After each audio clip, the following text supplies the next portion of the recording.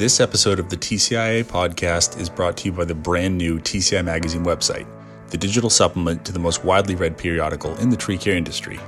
No matter where you are in the world, you can have the top-notch content, timely industry updates, and cutting-edge advertisers you have come to expect from TCI Magazine for the past 30 years, all in the palm of your hand.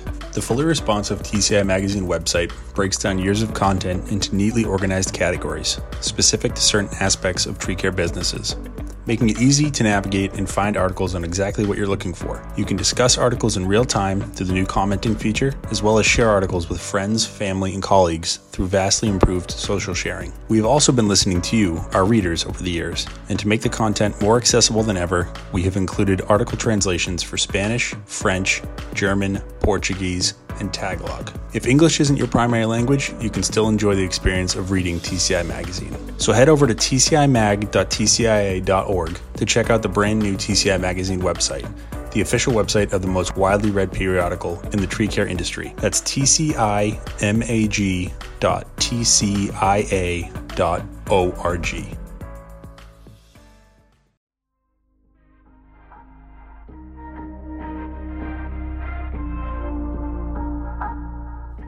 If I talk like I talk naturally, you're going to be like cutting out some swear words.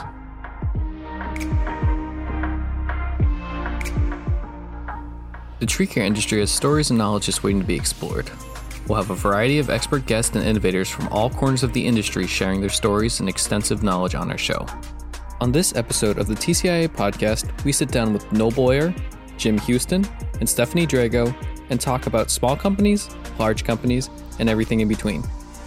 Noel is a CTSP and the owner of All About Trees, and Jim is a vice president and general manager at the Davey Tree Expert Company. Stephanie is the member experience manager at TCIA, and additionally, both Noel and Jim both serve on TCIA's board of directors.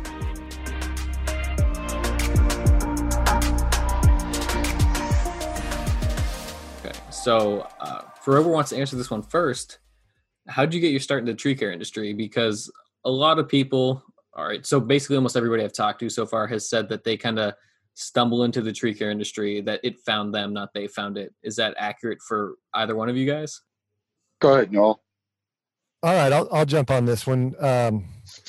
I definitely stumbled into the tree care industry, much like nearly everybody that I know that's in the tree care industry. I've met a few people that have deliberately ended up here, but I've also...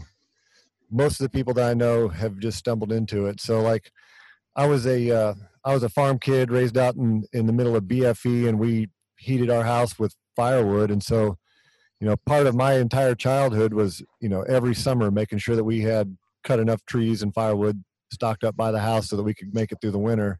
So I was, kind of around, chainsaw work and tree cutting and felling and stuff like that as a kid.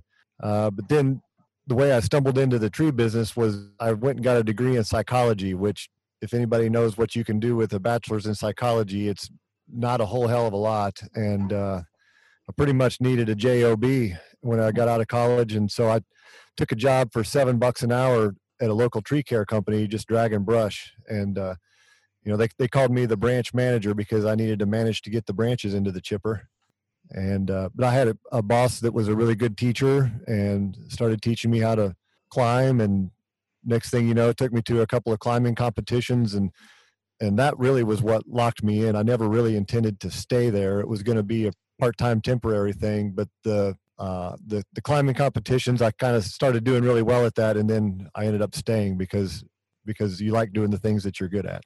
No, definitely. That sounds pretty much like everybody else seems to have found it, where you just end up with it.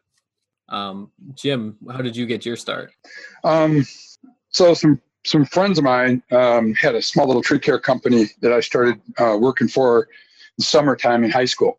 And it was just kind of a part-time job, like, during the summer months. And I fell in love with it right away.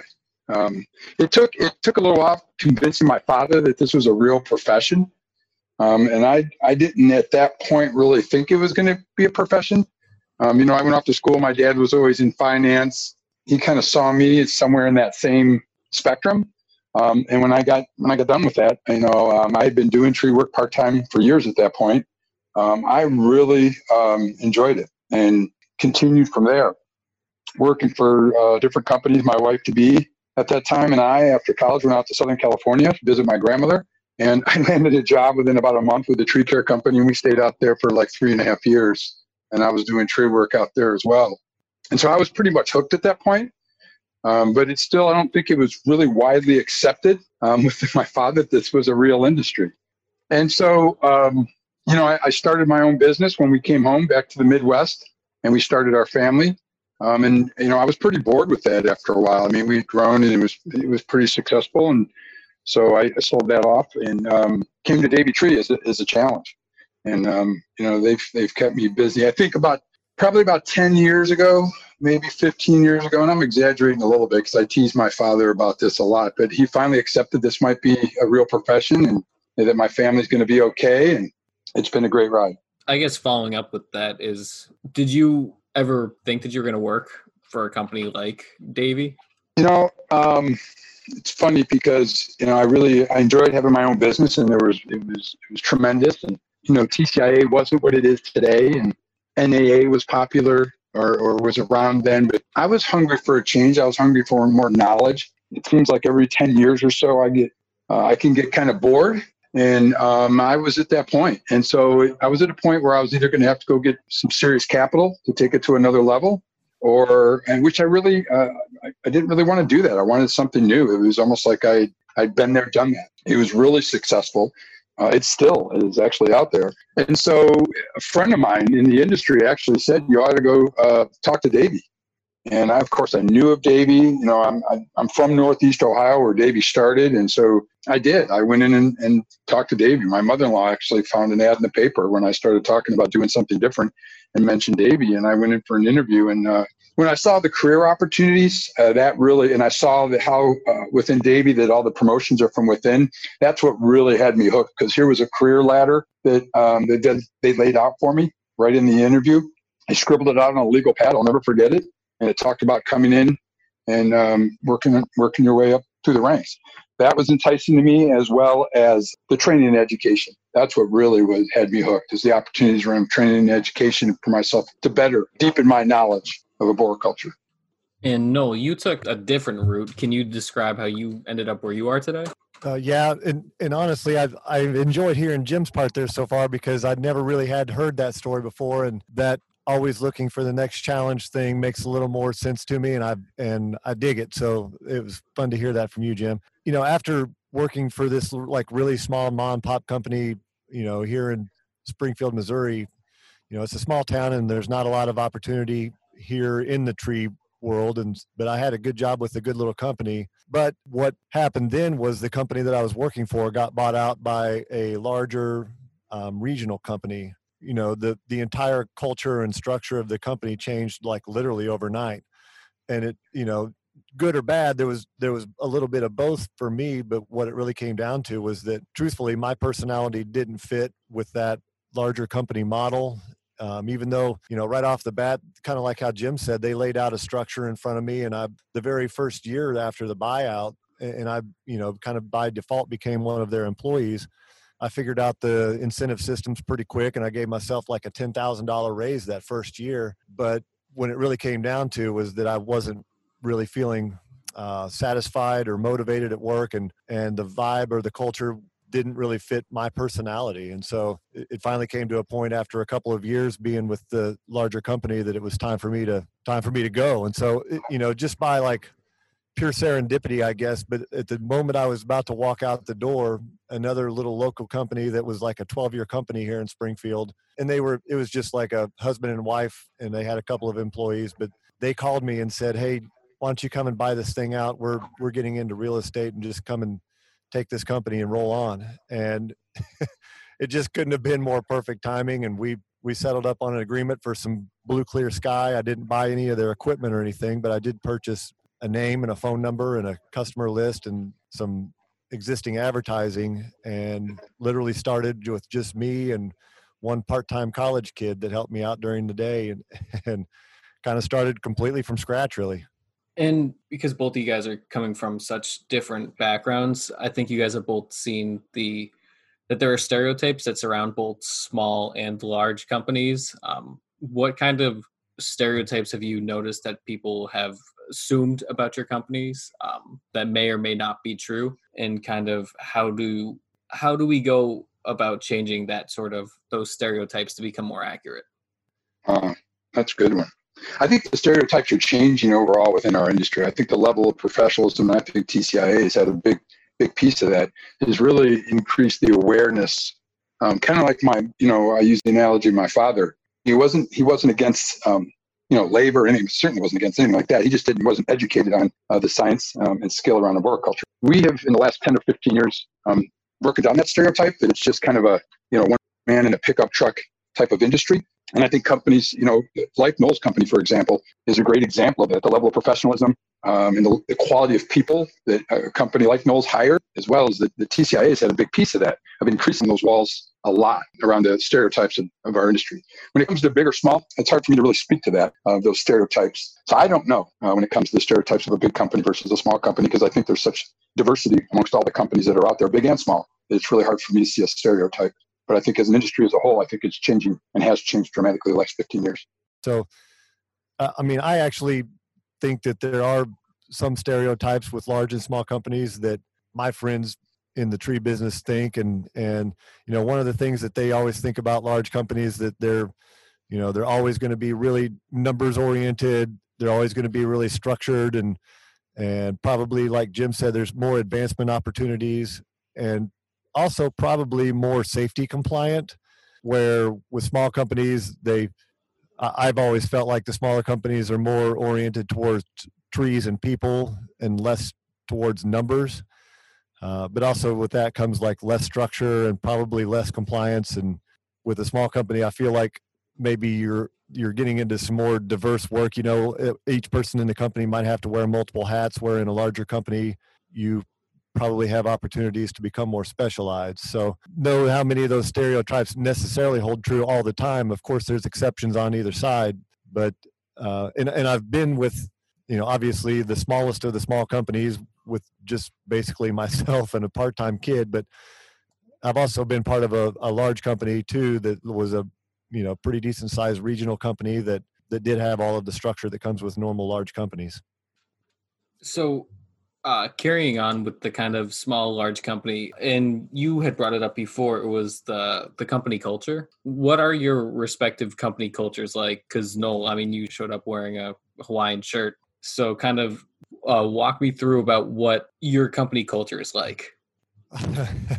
Well, I got to tell you that we are definitely a weird company. And, culture is probably the thing that I feel most proud of when it comes to my company. We have a culture of engagement and of education and learning and advancement and fun.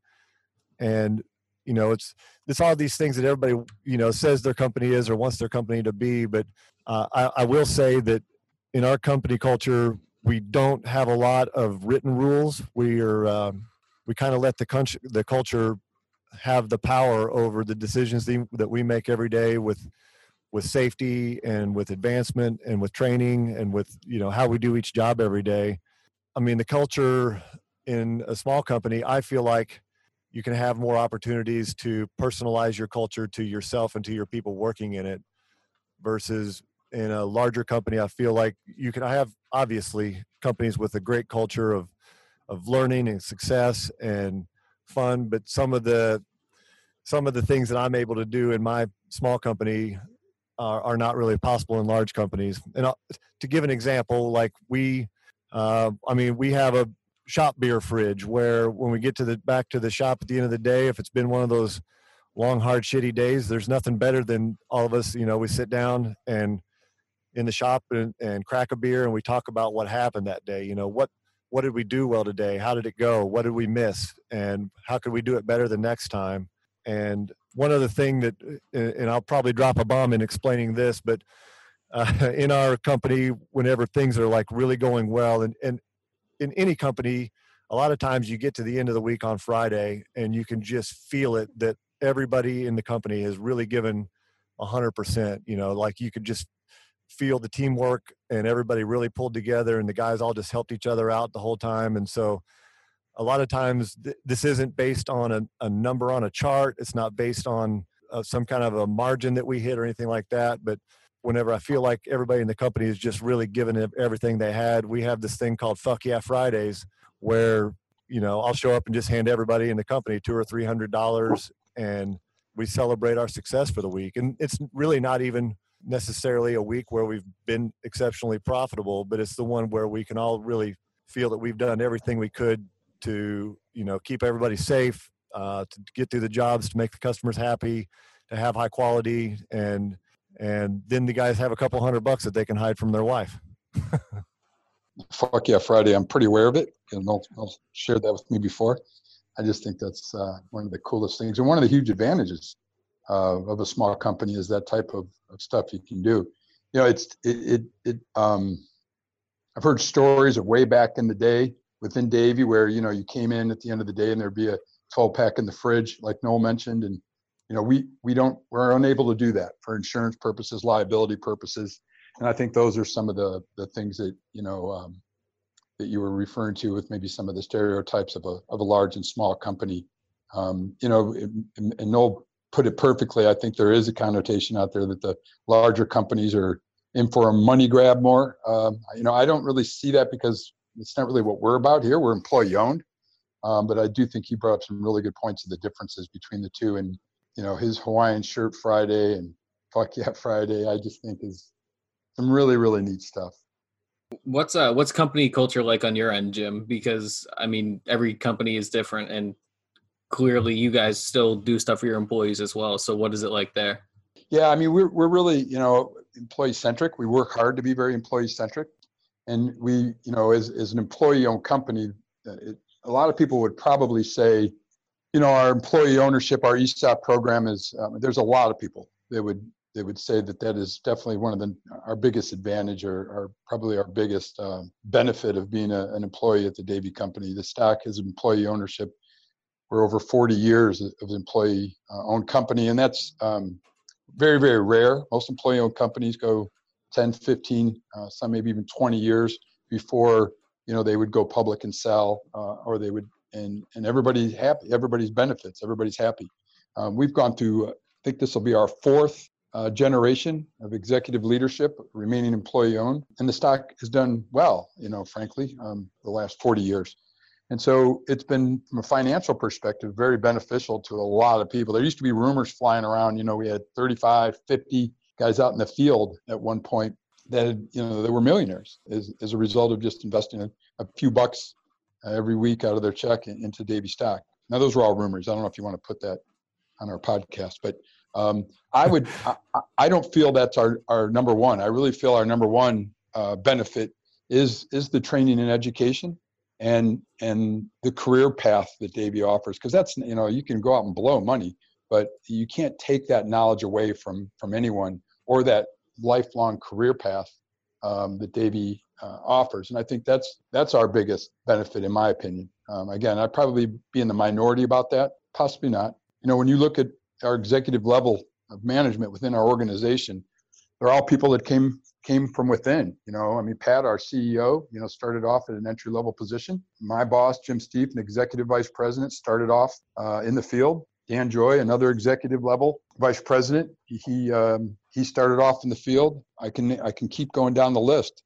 Brent Repenning, Greg Ina, all these guys started off in the field and worked their way up through the ranks. And I think it's a very unique culture in today's business world. And so I personally think, because, you know, we have all the training of education internally to provide that knowledge. Very cool. And it's stronger than it's ever been with our learning management system and the technology we're incorporating, that's our biggest benefit. And so I think that culture drives a certain type of person. I think it also attracts a certain type of individual that I think is one of our strengths. It's fun with this podcast because I get to take my board member hat off, because, you know, when we come into the boardroom, when we're working for TCIA, you know, we all kind of leave our badges or our companies aside. So I get to brag on what I consider is the best company on the planet. And it's for those two reasons. But I think our number one culture driver is our training and education and the careers that are available for people in our organization. If I could expand one thing on what Jim was just saying there too, is that, like, some of these, you know, larger companies like Davey, although, like, I know that their mission is to, you know, train and educate their own people, but at the same time, Davey and other large companies out there too they are contributing so much training and information back into the industry itself that benefits all of us. And that is I will never like shit talk anybody for what size company they work for, because there's great small companies and there's great large companies, and a lot of these large companies are heavy contributors to training manuals that we all get to share. And there's so much information that Davey puts out there on the internet that is accessible to everybody. And so all of that training and development that's going on over there is stuff that we all get to benefit from, even if you're not an employee of one of those big companies. So a lot of the larger companies are the ones that are really building this industry as far as like helping people get the knowledge and information that they need to become better arborists. And I think that we are seeing, I mean, if you look on some of the Facebook pages that I'm on right now, you would think that arboriculture is a complete shit show. But I do think that we are improving as an industry there's actually becoming a lot more peer pressure on all the Facebook forums and stuff like that for people to step up their game and join the rest of us as we move forward in safety and taking better care of trees. Yeah, that's a great point. I think Noel's spot on again. I mean, there is a camaraderie within the industry, I think, and it's because, there's so much work out there. You talk to 10 different tree companies all within the same market, and sure, we're all competing, but nobody's fighting because there's so much work out there. And so I think that does drive a culture of sharing of information, and he mentioned some of the other companies, and certainly Bartlett and Asplin fall into that camp that have always been very transparent with their information. As well, and I think that does drive the information, or drive the culture of the whole industry, just like Noel said. It's well said. Well, I'm going to ask you guys to toss on your TCIA board member hats real fast. Sorry to do this one to you, but one thing we're interested in is figuring out too is how do your different companies utilize your TCIA membership? Because small company, big company, I mean, there's a lot for just membership in general. How do each of you guys go about using it? Noel, you want to go ahead? I'll go ahead on this. And, we haven't been TCI. I've owned my own company now for 15 years, and we've really grown from a company of just, me and a part-time college kid up to, we're still a small company. I think we've got 14 employees now, and this is 15 years later. But this year we'll be knocking on like somewhere up close around $2 million in gross sales this year. And so we really have grown quite a bit. And a lot of this has come from not just the resources that I get from TCIA, because I've been a member pretty much the whole time, but honestly, a lot of it comes from the networking. I've gone to Winter Management Conference every year for the last, I think 9 years, normally go to Expo. And so those two things there is an opportunity where I've made lifelong friendships and people that I can lean on at any time. Some of my buddies that I've met at Expo and at Winter Management, I mean, yes, I'm going there for the classes, and yes, I'm going there to look at the new equipment, and yes, I'm going there to get CEUs. And more than that, I've gained far more by the relationships with other people who have the same struggles as me. And that is a great place to go find somebody that you can use as a mentor, or find somebody that you would like to mentor. I have people that call me all the time, and when they've got questions, and hell, I don't know, I'll answer them as honestly as I can. But sometimes you just got to bounce some things off of people so that you can make decisions about where you're going forward. I've got myself and one of my other crew leaders that are CTSPs, and that is a huge benefit for us with our insurance. We got a huge break on our insurance whenever we got CTSPs. TCIA magazine, I'm like, read the thing front to back pretty much every month when it comes out. We buy TCIA's training materials. One of the things that as the board member that I get to see that most people don't get to see whenever they join TCIA is I get to see kind of inside the guts of this thing a little bit more. And there's a lot going on behind the scenes. We've got lobbyists working in Washington, D.C. to help with some of the oppressive regulations that have been coming down on tree care companies. And I got to go to D.C. last year as we were like really making a big push for getting our own OSHA regulation, which for anybody that doesn't really know, tree care industry has not had, arboriculture hasn't had its own OSHA regulation. And TCIA has been pushing for this thing for probably close to 25 years now, because we've had members that have been getting written up and fined under logging and landscaping codes, because that's the only thing that they could closely relate to us. And if we could all just get on the same page with our own, we have an ANSI standard that describes how to do tree care properly. And if we can just, shift that into an OSHA standard that really is exactly for us, it will eliminate a lot of confusion. And I really believe it will make our industry safer. And so one thing that TCIA is doing right now is we are like really closing in on, they're on like second version writing up of OSHA standards for us that we all get to have another look at. And so I think that sometime within the next, everything moves slow in DC, but I think within the next couple of years, we should see a uniform OSHA standard for arboriculture that will help us all a lot to get on the same page. And this has been going on in the background with lobbyists trying to, get heard in DC so that we could get this on OSHA's table for a long time. And I'm really proud to have been a part of this one. Yeah, I think Noel really covered it extremely well. Starting from kind of the big picture, working down, I think from a legislative perspective, it's priceless. Where we can really move the needle because we have a loud voice as a result of TCIA and all of us together. And Noel mentioned just a couple of them, and it filters through the vegetation management aspect of our industry. It goes far and wide. And so I think that's one of the many benefits.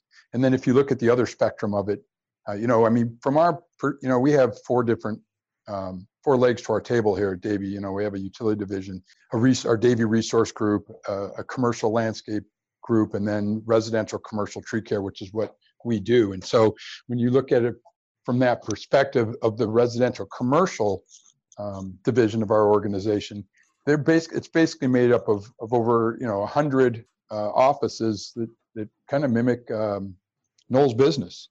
And so the information that flows out from TCIA and as accredited company, each one of those have to represent an accredited company. So they're benefiting from the knowledge that flows out of TCIA. But that information through the publication is a huge benefit to all of our employees because of, again, it's about sharing of knowledge, certainly from a technical standpoint and from a science perspective.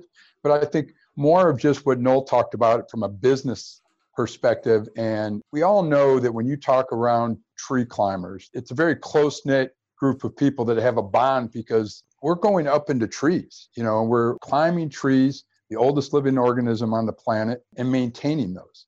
And not so much from a danger perspective, but from a purpose perspective. And so I think when you bring everybody together as TCIA does, it really provides a powerful group of people that can move different legislative ideas and essentially, as Noel said, make us a much safer industry. I think that's well said.